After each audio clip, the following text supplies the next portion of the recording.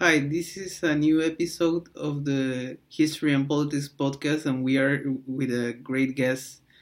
Today, we are with Alex Murasino, which is a Young Voices contributor and also a long conservative columnist, and we are going to talk about the future of conservatism. Hi, Alex. Hey, Camilo. Glad to be here. Yeah, so you have written a really interesting article that I think we could start the conversation. It's about anti-Trump conservatism, and you identify as an anti-Trump conservatism way, and you were mentioned that the left wing large of the Democratic Party uh, makes difficult for conservatives like you to try to support particular that kind of left wing Democrats, and I think it's an interesting point. But I think I am kind of surprised that it hasn't been made till now. Yeah, so I think it's kind of interesting to consider um, the Democrat. I think it's important in a two-party system to take a look at both parties as how they influence or relate to different ideologies. And so um, I think that if the Democrats wanted to win over, say, anti-Trump conservatives or Romney Clinton voters, um, they would not be sort of trying to drum up their base as much as they are and pushing to the left, sort of courting the Bernie Sanders supporting demographic, and trying to sort of push more towards what they call democratic socialism. We have that sort of constant Twitter battle over what democratic socialism actually means. But at least, pandering to the sort of pro Bernie Sanders demographic, I think if the Democratic Party really wanted to welcome in a lot of anti-Trump conservatives, I think they would more focus on perhaps what Cory Booker was like maybe 4 years ago, when he was more sort of supportive of school choice, and he defended Mitt Romney's career in private equity famously during the 2012 campaign. Um, he once talked about how entitlement reform was sort of a worthy cause. Um, so if the Democrats wanted to win back those sort of suburban voters who maybe have went from Romney to Clinton or weren't that enthused by Donald Trump, I think they could. But I don't think that it's necessarily in the Democratic Party's voting interest. I think there are a lot more votes to be had by attacking left on economics than are to be had by attacking right and picking up some of the more anti-Trump people like me. Yeah, that's a choice, I guess. But I mean, this is the ideological lens of this divide that Trump has generated is very interesting because, for example, like with the Koch brothers, when the Koch brothers mentioned that they will be willing to support Democrats.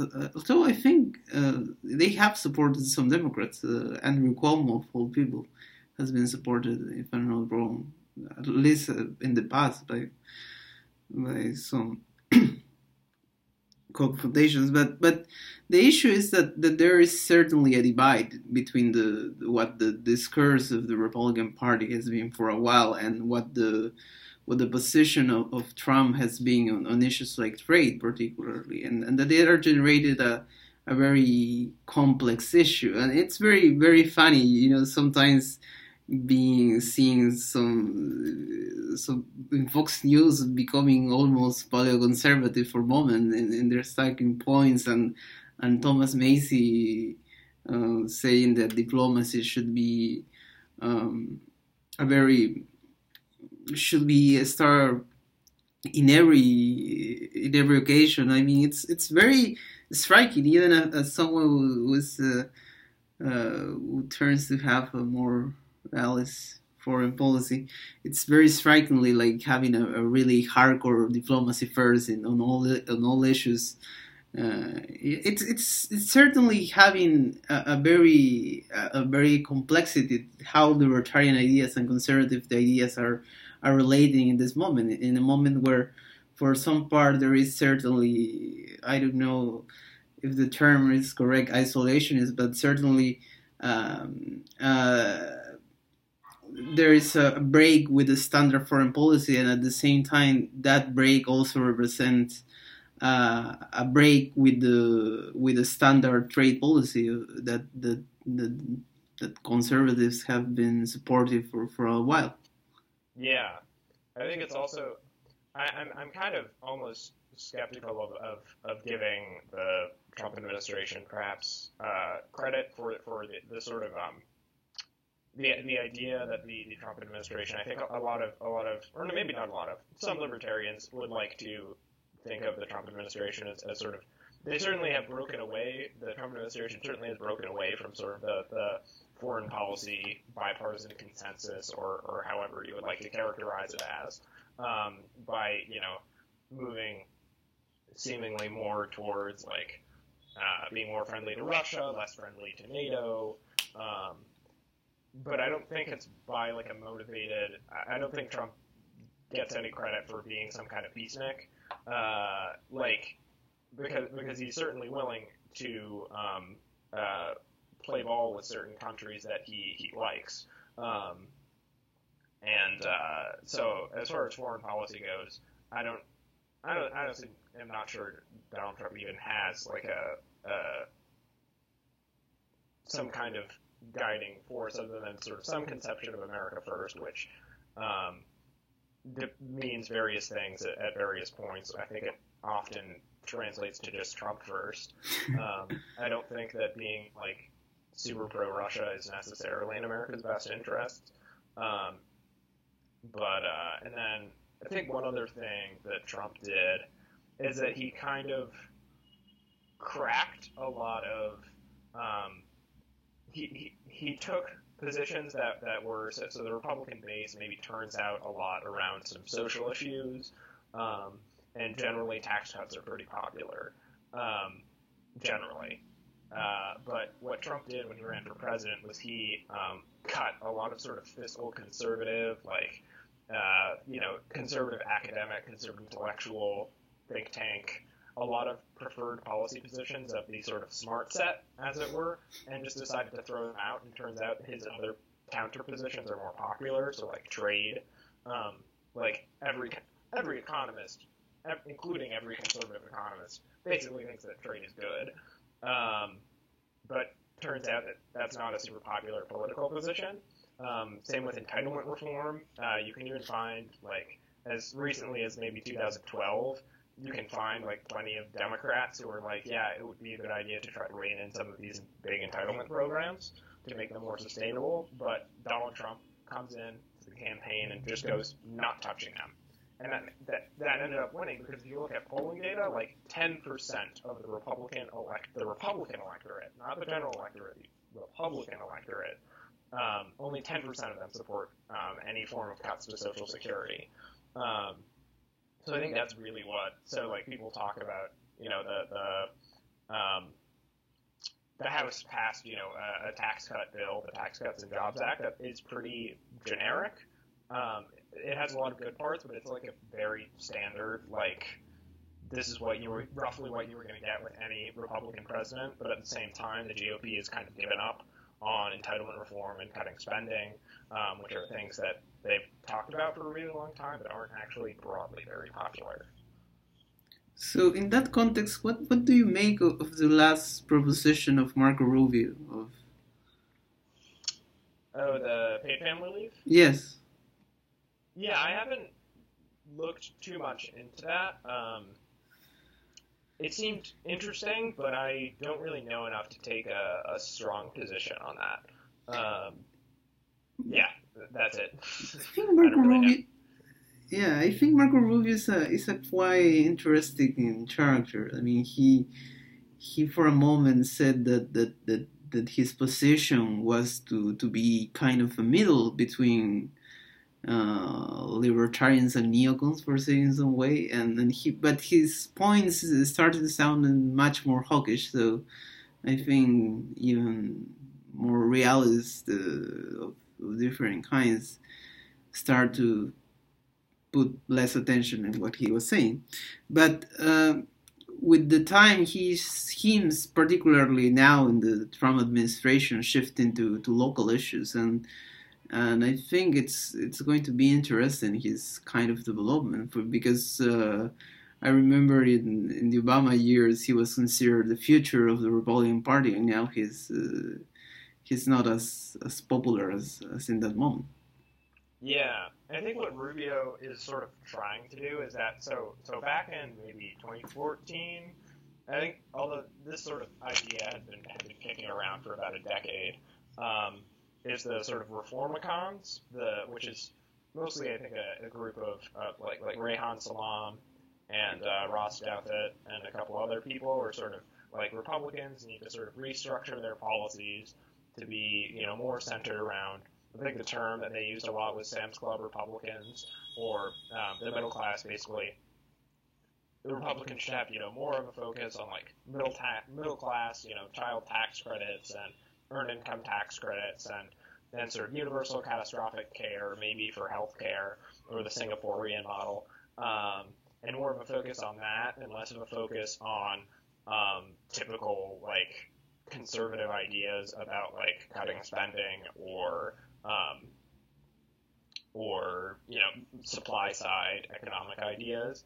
And I think Rubio, with his focus on the paid family leave, is sort of trying to get that. And so like the Reformicon movement was supposed to basically capture the sort of voters that like became Trump voters, but like Trump used very different or generally pretty different policy prescriptions, or not really policy prescriptions at all. Like he would just say like my healthcare plan is going to be great and it's going to cover more people and it's going to be cheaper and everything's going to be awesome, as opposed to like, well, we're going to make some trade-offs here about cost and whatever. Um, but yeah, so I think Rubio is sort of trying to bring that sort of reformicon, like we need more ideas specifically directly geared at the middle class, rather than aiming for like economic growth that will help everyone.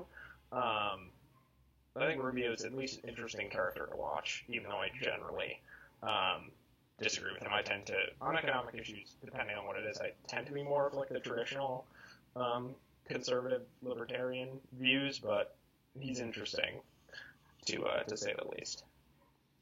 Yeah, I mean it's going to be interesting looking if there is a base for the kind of conservatism he espouses.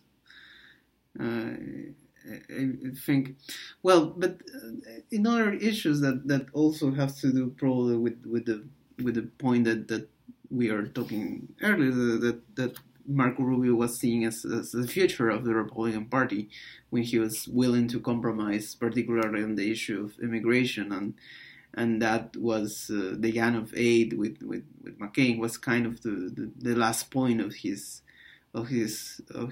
promising career. I think he still has an interesting career, but of his presidential ambitions in the near term, it was very surprising to see how the fake of that move was. I think few people could have predicted it would have been so quick, that effect from being the front runner to the kind of getting behind, and I guess that's the other issue, which is what's the conservative view of immigration. Yeah, I guess one thing on the 2016 primary, I think it was interesting because at least for me, what turned me off from Rubio in that primary was initially, as far as people who were sort of close to the front, like I should theoretically line up with Rubio a little bit more than I would with like Cruz or Trump, who were the final two, and I'm a little to the right of John Kasich, I would say, so I didn't really line up with him on policy either. So Rubio theoretically should have been my guy, but he just was so awkward on the debate, and with the famous what's to spell the notion that Barack Obama doesn't know what he's talking about, he knows exactly what he's talking about, gaffe, like just made him seem so unready to be president and not ready for prime time. As far as immigration goes, yeah, I think the Republican Party has that really gone off the deep end, at least as far as policy proposals. There's sort of a recurring, how would you say, a recurring soundbite that all of the surrogates for the Trump administration or for legislative proposals always say when they're on cable. Is they say, "Oh no, our problem's only with illegal immigration. Like we love legal immigration, we're just trying to enforce our laws and secure the border and stuff." But that really hasn't been the case with recent immigration proposals, like the RAISE Act, which was pretty well liked among the conservative base, and even like the compromise, quote unquote, proposal that the Trump administration put out in like February, I think. Like every big like Republican-led push to reform immigration has included a reduction in legal immigration, which is kind of foolish, and it's also kind of disingenuous when Republican politicians insist, "Oh, our complaint is only with illegal immigration," which is not borne out by their own proposals. Yeah, I mean it's an interesting. I think it's true. I mean I think it's easier, I guess, the issue of opposing illegal immigration. The opposing legal immigration is much more difficult to argue, I guess, at least generally, and it's getting to a point that there are going to be interesting kind of developments. For example, like a lot of people is talking about Beto O'Rourke in Texas, and it's going to be an interesting kind of election because Ted Cruz also was seen as the future of conservatism, and I think he probably still has the future if he wins the Senate race. Although some people said it's going to be closer than it was expected, but it's still interesting because. Texas as being a reliable red state, and the issue that there are Democrats like O'Rourke who are jumping on the issue of immigration to kind of push the state towards a more leftward shift, and it's going to be interesting the kind of developments that this could have for the future. Yeah, I think the big part of, as far as sort of the Texas race go, I think Cruz will probably win, but not by much, or not as much as you would expect from Ted Cruz, the ultimate Republican, I would say, in theoretically the ultimate red state. But I would say sort of what a lot of sort of, I would say sort of fringe Republicans or fringe right-wingers will sort of do this sort of racial dog whistle thing about how, like, oh, if we let in a bunch of immigrants, then they'll all vote Democrat and it'll be the end of, Republican rule or whatever, which hasn't really been the case. Like, the governor of Texas, Greg Abbott, tends to do very well with Hispanic American voters. And I think that sort of the idea that like more immigration must mean must mean that the Republicans will lose. I think the idea that the Republicans can't make their case to immigrant groups or recent, like second or third generation Americans, I think that's kind of horse pucky. And I think there have been plenty of instances of Republicans performing very well among these groups. I think the issue now is more actually Republicans need to just make their case to these groups instead of writing them off as automatic losses. Yeah, I mean, there are certainly interesting kinds of developments all over the conservatism and immigration. For example, like Tom Cotton was someone who was probably mostly identified with the neoconservative wing of the Republican Party, and his positions of immigration have shifted toward a much more nativist lens, and it's curious. I think it's very interesting because neoconservatism having a vision for the war in general, a global vision, to say the least, hasn't been known to have this kind of nativist positions as much as surprisingly as strong as Tom Cotton has been pushing. Yeah, I think Cotton. See, I think this is sort of an interesting breakdown for sort of hawks in the GOP, is that I think there are a lot of people. So I think there's sort of a narrow, a broad definition of neoconservative might just mean hawk.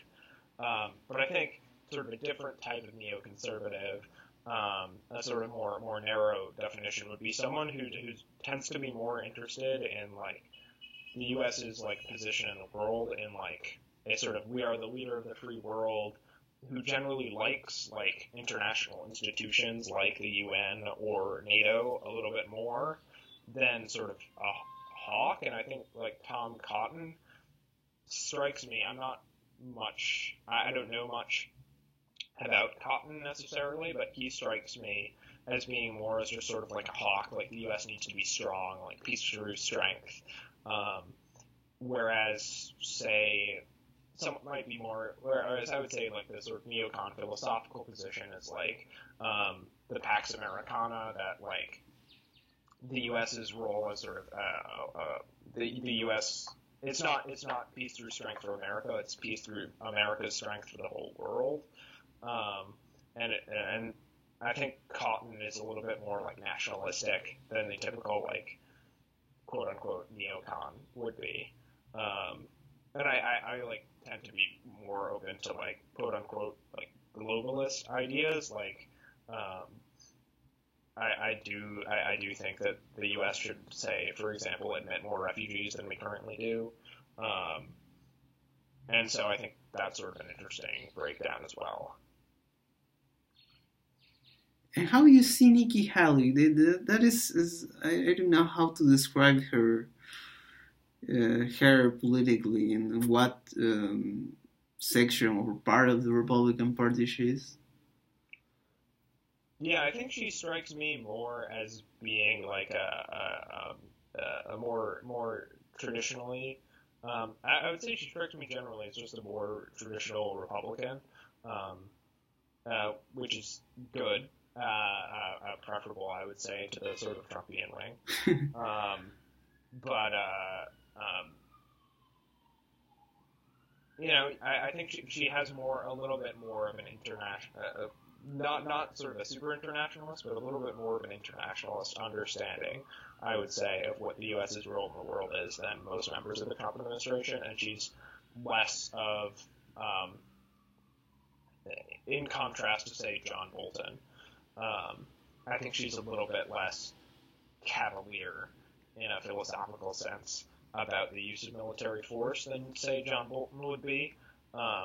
I'm a big fan of Nikki Haley because I think she has sort of very good leadership qualities and seems like a very smart, capable leader. But I would say philosophically she seems just sort of like a standard Republican.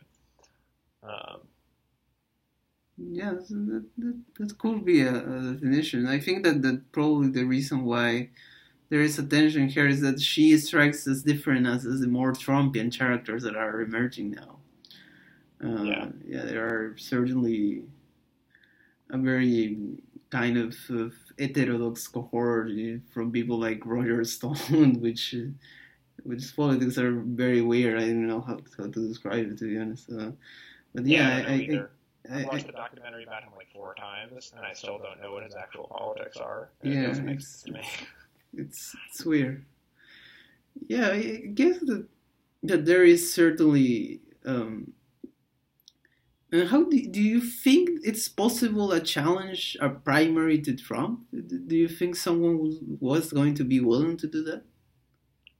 I think there are people who would be willing to do it, and I would probably support them. But I don't think that there's any chance that it would be close to successful. Because Trump really scratches an itch that a lot of the Republican base wants to be scratched. And I don't think that, like, Trump's approval rating among Republicans, I can't remember what exactly it is, but last I checked, I think it's somewhere in the 80s. And I find it hard to imagine that a primary challenge would be successful. I think also it has to do with, like, the composition of the Republican base, like the primary voters. So the type of people who might credibly be able to, like, rally the primary voters aren't the type of people who would challenge him. So, like, maybe Ted Cruz. If Ted Cruz wanted to primary Trump and hadn't sort of made peace with it, made peace with Trump and been sort of on his side now, despite all of their past personal interactions, he might be able to rally the base, but, like, Jeff Flake, like, I generally like Jeff Flake, and I philosophically line up very closely with him, but I can't imagine him getting more than 10% of the primary vote if he ran against Trump. Same goes for John Kasich. Sass, I don't think is really interested. Is there anybody else? Bill Kristol. Yeah. So I don't think a primary challenge would end well, as much as I would like to believe that it would. And what do you make of Jeff Flake's departure? Because it's going to be kind of, I mean, he's someone who in the past has been described as a libertarian, although he has difference, I guess, with the most hardcore wing of libertarianism, but he's certainly someone that was different in many ways than the most conventional Republican politicians. Yeah, I would say I think there was sort of this I don't know, recently maybe against him that he spent right now. I think he did something related to elections in some country in sub-Saharan Africa. I think it was. I'm gonna double check. I want to say it was like elections. He was in Zimbabwe, apparently, doing, like, election stuff. And a bunch of people who were Republicans were angry because him being out of Washington, like, slowed down the Kavanaugh confirmation process. But I think overall, like, there was sort of a smear campaign against him when he started talking out against Trump pretty, vociferously, that Flake was like a fake conservative, or that he didn't have a conservative voting record. That's not really true. Like, the American Conservative Union, like, gave him like a 93% rating, and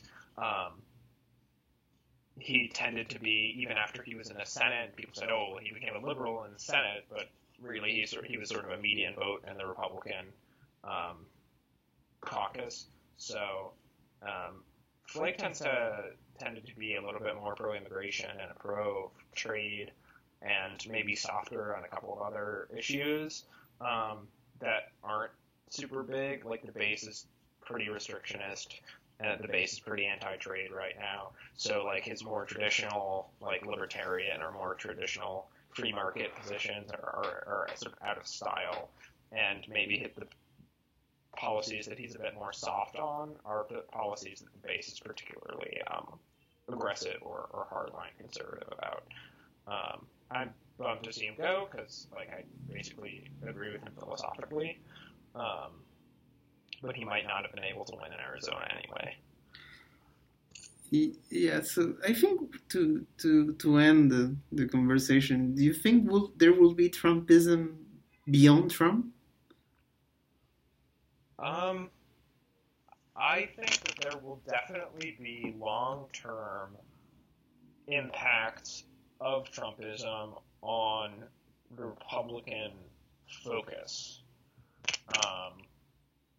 I think that entitlement reform won't come back for another maybe decade or something. that's my prediction. I think Trump gave up on this position. He said no cuts to Medicare, Medicaid, Social Security on the campaign. He was like the only candidate on the Republican side to do that. I think that really helped him. So I think Republican candidates are going to shy away from that in the future. I think there's going to be definitely some more sort of immigration. I think he's moved the Overton window to the right on immigration. I think that's going to have reaching impacts for the next decade. Although at the same time, the left has shifted over to their Overton window much to the left on immigration. So I'm not sure how that's going to turn out. Is there any other? Yeah, I think trade will have somewhat of a negative impact. His position on trade will shift the Republican Party in a worse direction. But as far as I guess the real concern and what I was worried about when I said I wanted to vote against Trump, I couldn't vote because I was 17 at the time.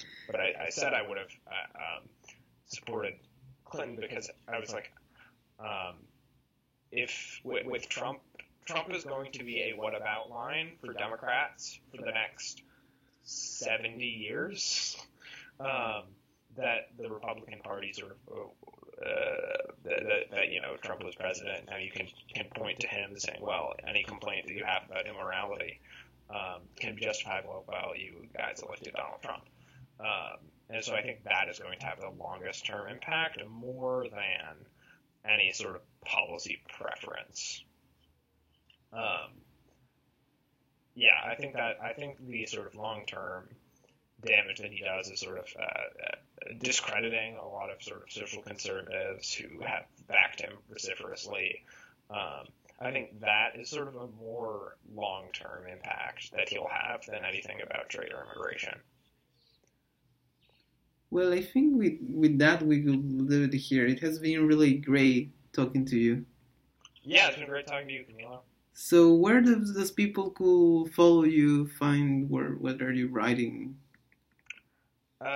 So you can follow me on Twitter at A Hard to Spell. I am a contributor for Young Voices, so I get articles in a bunch of different publications. I had one in the Federalist today as we're recording, and last summer I interned at the Tax Foundation, so I have some articles there that you might want to read if you're interested in taxes. And Lone Conservative, I have a bi-weekly column there. So once every 2 weeks I have an article there. So check out those places if you want to see more of my stuff. All right. Right, that sounds great. Thank you for being a guest. It was great talking to you. Thanks for having me, Camilo.